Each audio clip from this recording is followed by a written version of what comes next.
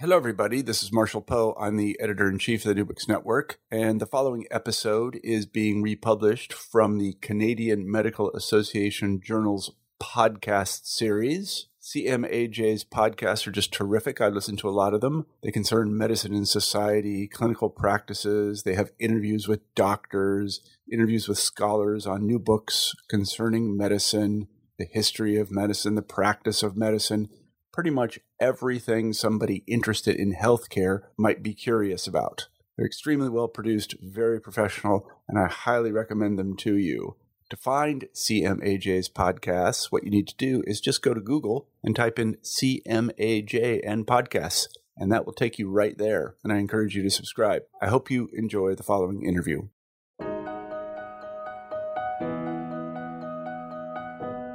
We are familiar with the power of children in marketing campaigns, especially in the context of raising funds for children's hospitals or finding cures for childhood diseases. An example of this dates back to the mid-20th century, when American medical philanthropies like the National Foundation for Infantile Paralysis and its fundraising arm, the March of Dimes, helped the rapid growth of an infrastructure for virus research. And after the Salk polio vaccine in 1955, that infrastructure was refocused on the hunt for a cancer virus and for a cancer vaccine. I'm Dr. Dorian Deschauer, Associate Editor for the Canadian Medical Association Journal. Today, I'm speaking with the author of a Medicine and Society article on the history of cancer vaccine research. The article is published in CMAJ. Dr. Robin Scheffler is a historian of biological and biomedical sciences and associate professor in the Science, Technology, and Society program at MIT in Cambridge, Massachusetts. Also, Dr. Scheffler just published a book called A Contagious Cause: The American Hunt for Cancer Viruses and the Rise of Molecular Medicine. And we're thrilled to be partnering with the New Books Network for this episode. NBN connects scholars to book authors, and it publishes current book reviews in the form of a podcast. Today's podcast interview will also be published on the New Books Network. You can check out the New Books Network by clicking on the link in this episode's description.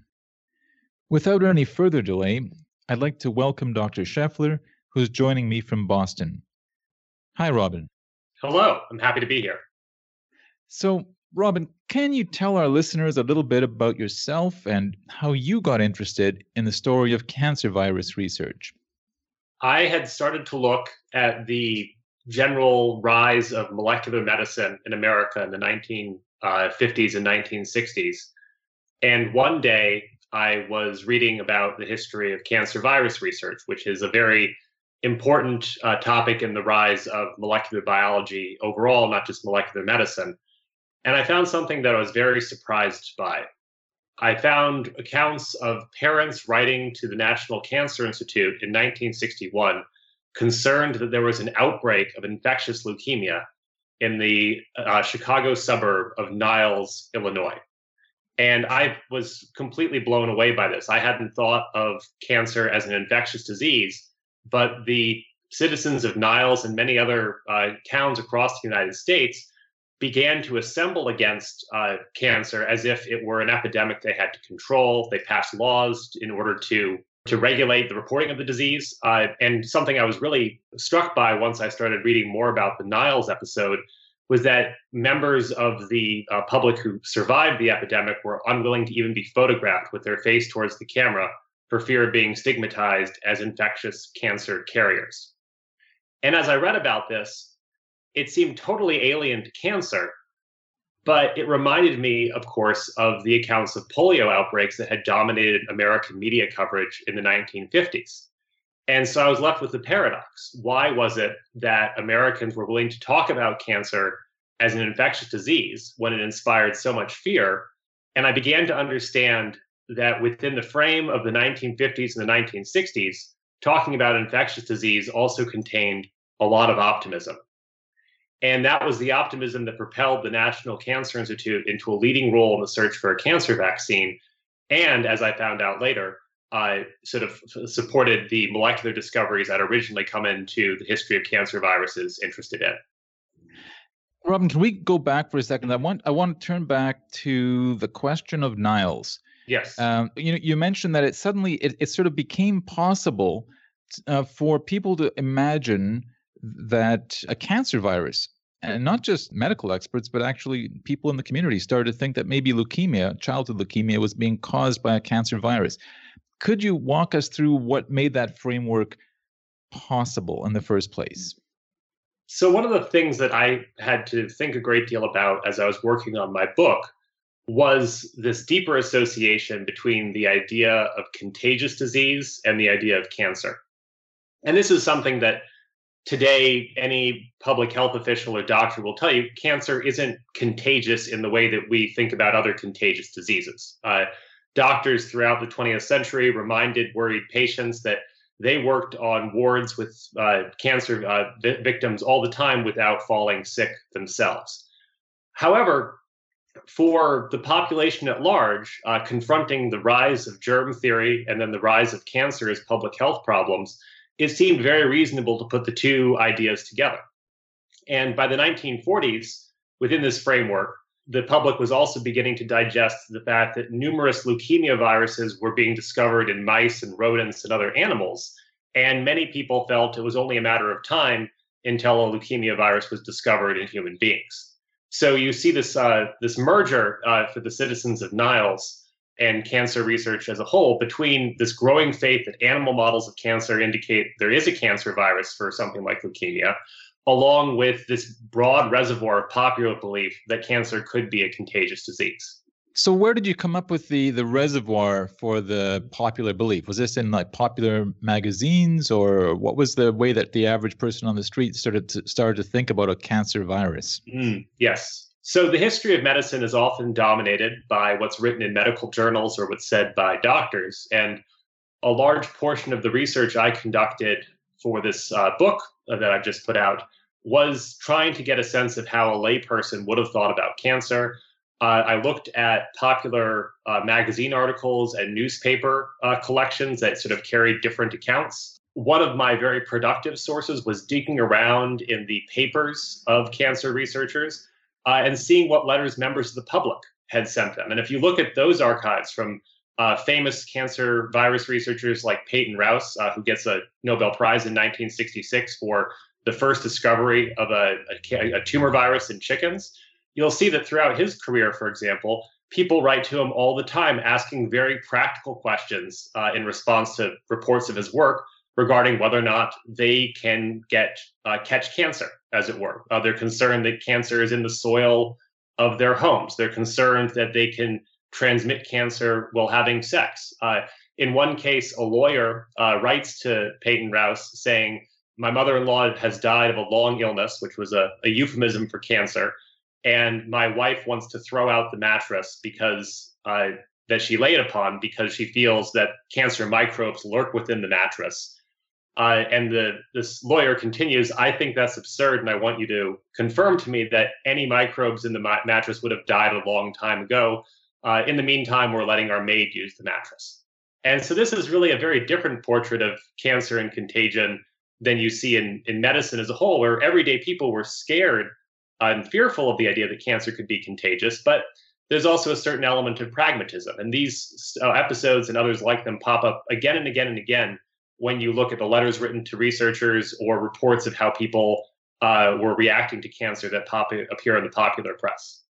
I guess that sort of makes me wonder how people communicated with authorities at that time. And I can't recall, but in your book, you don't mention things like FDR and fireside chats and the like. But I'm wondering if, like, the Foundation for Infantile Paralysis, which plays a big role in your book and in the development of cancer research, if the political link between FDR as a character and the polio element and the communication with the general public plays any part at all in moving this story along. I think the really important connection between polio and cancer research, and in particular cancer virus research, is introducing this idea of hope into what medical research can accomplish against disease. And that may be a strange thing to say, but so much of the early 20th century public education efforts around cancer were actually dedicated to suppressing public enthusiasm for finding a cure, because the oncologists and doctors who were in charge of that effort were worried about public backlash if they overpromised. And this was sort of a tone of medical restraint that sort of encouraged people not to expect too much of research occurring in the laboratory. And that's also where polio started under FDR. And when FDR sort of began to raise money for polio, he encountered a problem very quickly, which was this problem of expectation. Can you promise a cure for polio, or can you just collect money on the promise of offering better treatment? And in 1938, this sort of reaches a crisis point for Franklin Delano Roosevelt's fundraising efforts, because his personal charisma is no longer enough to solicit donations, and they need to find a different basis for seeking to justify the fight against polio. And that's when they begin to talk seriously about the idea of identifying all the strains of the polio virus and developing a vaccine. And that sort of sets in motion the campaign that leads to the Salk vaccine about 20 years later. And even within the polio community, this was a very controversial move. The transition from studying a virus for the sake of simply knowing more about it versus studying a virus for the sake of developing a cure. And the polio campaign, which begins to sort of fold in these images of vulnerable children in medical research that we're so familiar with today, plays a pivotal role in encouraging the public to think of laboratory science as a means of addressing dread disease. I wanted to ask you this question as I was reading your book. Is this reflecting a broader concern at the time that we see in, say, the Polanyi-Bernal debates, just the question of academic freedom versus programmed science? Is this sort of part and parcel of the same set of problems that's getting worked out in both an academic domain and also in a public domain? Absolutely. For us today, we think of biomedical research as a huge field of endeavor. We're very accustomed to thinking of it as something that charities and state organizations should support. And we take it for granted that although we might provide that money, we can't necessarily try to direct that research too much. But as you alluded to with the Michael Polanyi, J.D. Bernal debates, this question of whether or not you could plan or direct science was fiercely controversial in the 1930s into the 1950s. And these debates over how to use research to confront the problems of disease were front and center in sort of setting those contours. And that's sort of shaped how we talk about a lot of the history of disease research. And in particular, we often forget that someone like Jonas Salk, who was involved in the Salk vaccine in 1955, we remember him as a hero. But for many of his contemporaries, he was a controversial figure because he was willing to work in a more regimented and vaccine-oriented pattern of research, which was seen as being insufficiently scientific, as opposed to other vaccine researchers that the National Foundation for Infantile Paralysis recruited, who, in the words of one vaccine researcher, were interested in studying the virus, not vaccinating against it. Now, you introduce another interesting character who comes into this, the story around this time, Mary Lasker, and how she played this massive role in shaping cancer research in the United States, and indeed how people came to think about cancer more broadly. Can you tell us why Mary Lasker is so important to your story? Yes. So cancer specialists, who were largely surgeons coming into after the Second World War, did not see an important role for research. The message that they were promoting to the public was a message of early detection. If you could sort of come into your surgeon early enough, you could have an operation that would remove a tumor before it could spread too far. And this is a model that places a great deal of emphasis on clinical skill, but ideas such as chemotherapy or vaccination against cancer don't have a role to play. And that's reflected in the relatively modest role that research plays in the agenda of the American Cancer Society, and indeed in the National Cancer Institute after it's established in 1938. But about 20 years after that, in 1958, the National Cancer Institute is well on its way to becoming the single largest supporter of biomedical research against cancer anywhere in the world, which is a position that it holds to this day. And I began to sort of try to understand the developments in that intervening generation. And I assumed that there was going to be a change in opinion among the people who were the doctors and scientists offering advice to the National Cancer Institute. And I was sort of going through papers and congressional testimony, waiting for a moment when that would happen. And I didn't find that moment. What I did find, or who I did find, was Mary Lasker. And Mary Lasker, to me, is one of these fascinating characters, not only for what she does, but for the things she reveals about the politics of health and research in the United States right after the Second World War. She was born in 1900 in Wisconsin, and she moves to New York. She gets a degree at Radcliffe, and then she studies in Oxford. She returns to New York and becomes an art dealer and a textile designer. And she meets Albert Lasker in 1940. And at this point, Mary Lasker is what I would call a New Deal liberal. She's a very enthusiastic backer of FDR. She wants to see some type of national health insurance passed in the United States. She backs access to birth control and contraception. And Albert Lasker is a moderate Republican. So they're a very political couple, even though they have different views. And Mary Lasker really dedicates her energy at first towards advocacy for national health insurance. But in 1948, that comes up short. She and the coalition that she's a member of are unable to sort of get the United States to implement national health insurance. And what I find so interesting about Mary Lasker in this moment is what she does next. Many campaigners for national health insurance continue to press the United States to sort of expand access to healthcare. But Mary Lasker is excited by a different idea that had been growing in her mind during the 1940s, which is that research could provide a way of addressing the threats posed by disease, especially cancer. And this is where a comment that her husband, Albert Lasker, makes in her recollection has an enduring effect, which is the power of government money.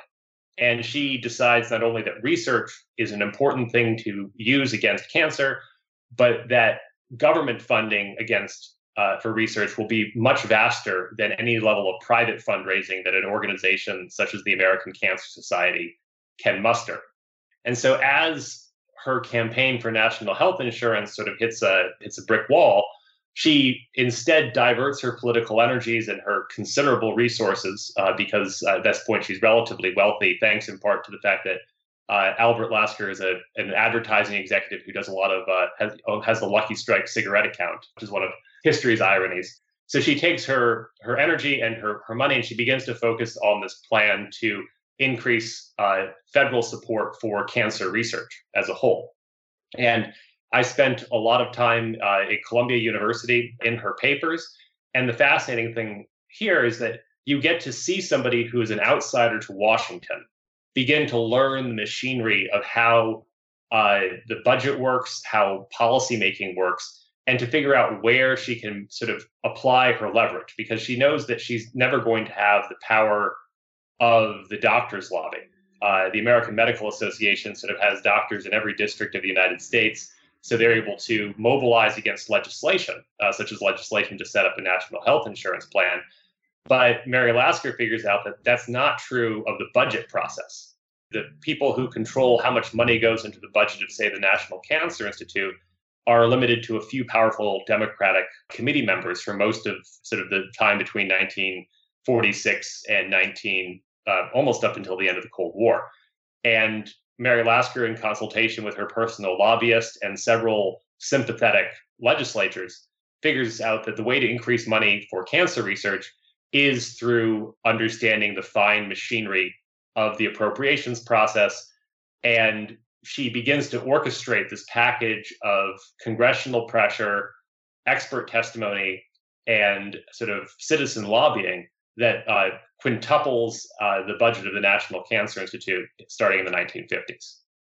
But somehow she's driving, it seems in your narrative, that she's driving research toward cellular mechanisms versus a more environmental approach to cancer. It seems like she was pushing to understand the molecular basis of cancer. Is that correct? The important field of research that Mary Lasker takes for her campaign to increase funding at the federal level for cancer research is chemotherapy. And chemotherapy had been an approach to cancer which had been proposed at several points in the late 19th and early 20th century, but really had never been effective. And the model of chemotherapy, once again, falls very far away from the preferred surgical or radiological treatments for cancer that are the most endorsed in the 1930s. So chemotherapy research is sort of on the fringes of cancer research as a whole. But what chemotherapy offers someone like Lasker is a model of how to approach cancer that's very closely patterned on the recent success of antibiotics. And the idea of developing a series of treatments that will do for cancer what antibiotics did for infectious disease is a very powerful idea. It's an idea embraced by a researcher at the Boston Children's Hospital named Sidney Farber. And Sidney Farber, providentially for Lasker in 1948, begins to try a series of chemotherapy compounds against leukemia in children that appear to produce some striking temporary remissions. And so this is a way of talking about cancer which seems very open to federal investment, because it is sort of a laboratory type issue of how do you synthesize and test thousands or possibly hundreds of thousands of potential chemotherapy compounds, and coupled with this model that it might be possible to have a magic bullet against cancer. And so Lasker's move towards the sort of laboratory model of cancer as opposed to the environmental model of cancer is partially opportunistic, but it also reflects her sense, I believe, of the political terrain that she confronts, where it is better to fight cancer in the laboratory than try to fight it in society, either through changing the healthcare system or through getting into very controversial environmental cancer issues, such as the link between cancer and production in industry, sort of chemical carcinogenesis, or the role between the relationship between atmospheric nuclear testing and the potential risk of leukemia. So Lasker is both very politically astute in where she decides to focus her energy, but the choices that she makes also reflect sort of deep in one way of thinking about cancer at the expense of others. So it sounds from the narrative you're giving us now that we see a confluence in the mid-50s between a number of things that might not even have been predictable. You have this massive growth of research in polio vaccine. You have a trend toward studying chemotherapy. And then suddenly you have this group of a massive group of researchers and infrastructures that's ready to be redeployed from infectious diseases toward cancer, or perhaps a hybrid of infectious disease and cancer. So the history of medicine, the history of public health, has a strong component of borrowing. And what if did something that works over here, will it work for this new problem? And by the 1950s, cancer is the most feared disease in the United States. And the public is looking for new ways and new models to fight the disease. And the success of campaigns against infectious disease, such as antibiotics, but also sort of vaccination and the very famous success of the polio vaccine, is one set of models that people ask themselves, could this be applied to cancer? And I think it's a very important bridge that the polio vaccine was so tied up with this idea of protecting vulnerable children. And many of the most promising advances in confronting cancer in the 1950s centered on leukemia, which gained a reputation as a children's cancer. So it's not only a set of methods, but also the character is the same. The idea that we need to do everything we can to protect these children that are gravely at risk of any number of diseases. And this model seems to be in place for 15 or close to 20 years, isn't it? It's a time of, the American economy is expanding, so there are a lot of resources. It's the generation of the baby boom. So American society is uniquely concerned with the health and well-being of all these children who were born after the Second World War. And it's a time of immense excitement and hope. If you think about the medical breakthroughs and discoveries that happened in the 1950s and early 60s, there's a sense that, in vaccination, in antibiotics, in molecular biology, that this is all, moving towards something. And there's also a lot of enthusiasm for new ways of planning research. And that all comes together in the case of the cancer vaccine hunt at the National Cancer Institute through something called the Special Virus Leukemia Program, which is an effort to take the insights of the polio vaccine development sort of project, which and many of the advisors to the program were themselves former polio researchers, and combine that with new methods of military planning that were also being used to meet the national crisis of the Cold War and things such as missile production. And these two things would be blended together to not only eventually produce a leukemia vaccine, but the idea was to produce a leukemia vaccine as quickly as possible. And the architect of this program addresses a conference of leukemia researchers in 1965 and reminds them that I think it's 50 children had fallen ill in the 2-day period of the conference, and this was happening every 2 days. So it's this idea of a ticking clock that needs to be urgently addressed, and the best way of addressing it is through vaccination coupled with these new methods of planning. But once it becomes a matter of planning, it's no longer a strictly medical problem. It's an infrastructure and organization problem. And the people who are working with this idea see the challenge not as finding a cancer virus, but of devoting enough sufficient resources. And this is sort of the nucleus of the planning approaches that are sort of held forth at the beginning of the war on cancer writ large in 1971 as a new model for sort of the government's moonshot against cancer. Now, you mentioned a pivot at some point, a pivot between virus research and oncogene research. And could you tell us a little bit about that? We often think of the history of medical research as sort of getting from one success to another. But another very important part of medical research is dealing with frustration. And one of the most notable things about the sort of burst of enthusiasm for finding a cancer virus in the 1960s is that it doesn't produce evidence of a human cancer virus on its own terms, despite having millions of dollars to devote to this search and having sort of looked everywhere they possibly could. They're deploying teams of researchers around the world to look for candidate human cancer viruses. And so they get all the resources they need to conduct the search. But by the late 1960s, they're not finding what they thought they would find. At that point, they could have concluded they were wrong. But because of the administrative momentum behind this program, instead, the architects who were working on this search became much more creative and ambitious in thinking about the molecular mechanism of how cancer might be caused. And so this is a moment where the public health imperative to develop a vaccine intersects with a parallel body of developments in molecular biology. Molecular biology had not been concerned with curing cancer, but suddenly the National Cancer Institute is looking to molecular biology for an account of how viruses could cause cancer in humans without leaving the traditional signs of viral infection that people working in virology and immunology would expect to find in order to associate a virus with cancer. And this produces a theory from Robert Hubner and George Tadero in 1968, 1969, called the viral oncogene theory. And that theory said that the reason why the National Cancer Institute had failed to observe evidence of viral infection in human cancer was due to the fact that when this hypothetical cancer virus infected a cell, it inserted an oncogene into the cell in a manner similar to what bacteriophage did with E. coli bacteria that molecular biology had recently studied.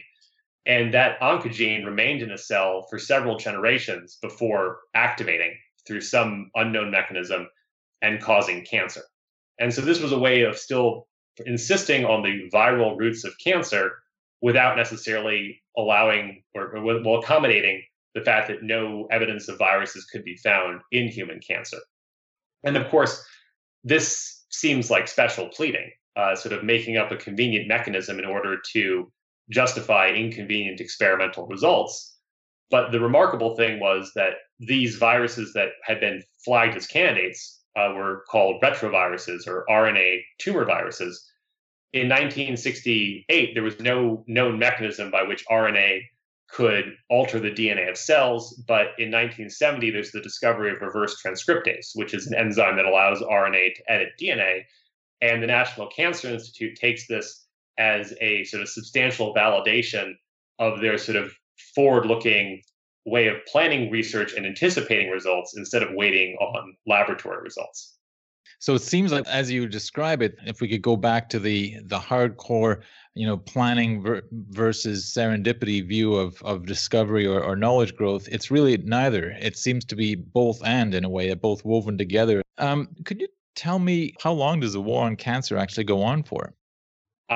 We still may be in it. I mean, in terms of the legacy of the war on cancer and its most aggressive push generally expires in the early 1980s. So it really lasts, the core of the war on cancer is between the end of 1971 and the beginning of 1982. But the real moment of optimism has expired by roughly 1978, when the former director of the Food and Drug Administration begins to call it a medical Vietnam. So it's really it's a very compressed moment of time in the early 1970s, where there's a huge amount of optimism and a huge amount of money funneled into new ways of understanding cancer in the laboratory. And it just so happens that viral oncogenes are one of the most promising research targets for that money to follow, which is why in the 1970s you have a series of major breakthroughs in molecular biology, all closely tied to this earlier effort to find a cancer vaccine. So what happens to cancer viruses after the war on cancer? So much of this story, and what I found compelling about it, centers on these cycles of boom and bust. So the polio vaccine produces a body of researchers that flow into cancer virology and the optimism that it might be possible to develop a cancer vaccine in the 1960s and 1970s. And some of those researchers remain with cancer viruses after those viruses are sort of used to start hunting for cellular oncogenes, which are genetic agents of cancer rather than viral agents of cancer. And that's closely tied to work supported by the National Cancer Institute, carried out by J. Michael Bishop and Howard Varmus in San Francisco, in the University of California, San Francisco, in 1975 and 1976. So ironically, there's one path where a lot of these retrovirus researchers that are supported by the war on cancer go on to become the architects of a large part of our molecular genetic understanding of cancer. Another group of these researchers makes a hop to another disease. The term retrovirus may be familiar to some of your listeners. In the most notorious retrovirus that most of us are aware of today is HIV. And so in the early 1980s, when people are trying to understand what AIDS is and what causes it, people have noticed that there's a very rapid convergence on understanding HIV as the cause of AIDS. And then that's coupled, of course, with a new campaign to develop antiretroviral drugs or to even develop an AIDS vaccine. And many of the characters who play a role in retrovirus research during the war on cancer then move from cancer viruses to HIV/AIDS research. And of course, the one pathway that I haven't mentioned here is an actual cancer vaccine. And today we have vaccines against the hepatitis B virus and the human papillomavirus, which taken together, if you were to vaccinate everybody in the world, you could prevent as many as 1 out of every 6 cases of cancer from occurring. So it's not a full cancer vaccine, but it's definitely a major step forward. And one of the ironies of this story is that as the war on cancer is winding down, that's the moment in which the first suggestions that there are human cancer viruses begin to emerge, but they generally deal with cancers that are outside of the frame of the United States. So that's a nice way to bring us around to a conclusion of this interview. And I'm just wondering if you have thoughts on how America's hopes for technological pathways to better health have changed over the past half century. It's a question I think about a lot. And of course, studying the history of cancer research or studying cancer, it can be easy to get frustrated and to get a bit cynical whenever anyone says they have a new candidate cure for cancer on the horizon. And the most important thing that I've drawn from my work is that it's important how we study cancer and the people who are doing the work of both researching and treating the disease. But it also really matters for us as a society how we think about cancer and other diseases, the types of problem we make it into. And that's the danger here is that if you define a cancer as, say, a technological problem or a scientific problem, it makes it harder to see it as a different type of problem, as a social problem or as an environmental problem. And the concern I have based on the work that I've done on cancer viruses is that Americans are unfortunately very prone to substitute technological puzzles that are very complicated for possibly intellectually easier but politically more difficult social interventions. So in the case of all of this energy that's expended on cancer virus research in the 1960s and 1970s and the idea of developing a cancer vaccine, the single most effective thing that happens from a public health perspective against cancer during those decades and the decades following is reducing the number of Americans smoking cigarettes far and away. And that's the type of issue that laboratory science is never quite able to understand. In the same way, it doesn't really matter what the leading technological breakthrough is for treating cancer if it's something that the healthcare system can't make available to the population as a whole. And these are all questions that figures on the edge of the war on cancer are often asking very forcefully, but as long as sort of a molecular biological or technological approach to cancer predominates, it's hard for them to make their questions and concerns legible for how the government deals with cancer. So basically, we see how thinking about cancer viruses or something as specialized as molecular biology can become an occasion to think more broadly about medicine and society as a whole and yes. Politics. Yeah, the frames that we place around disease have immense implications for how we deal with disease. Well, Robin, it's been a real pleasure talking to you today about your work. Very thought-provoking. And I really appreciate the time you've taken to talk to our listeners. Well, thank you very much for having me. I enjoyed talking with you, and thank you everyone for listening. I've been speaking with Dr. Robin Scheffler, historian of biological and biomedical science and associate professor in the Science, Technology, and Society program at MIT in Cambridge, Massachusetts. His book is called A Contagious Cause: The American Hunt for Cancer Viruses and the Rise of Molecular Medicine. To read the Medicine and Society article he wrote, visit cmaj.ca. And don't forget to subscribe to CMAJ podcasts on SoundCloud or a podcast app. And let us know how we're doing by leaving a rating. And check out the New Books Network, where this podcast episode will also be published. I'm Dr. Dorian Deschauer, Associate Editor for CMAJ. Thank you for listening.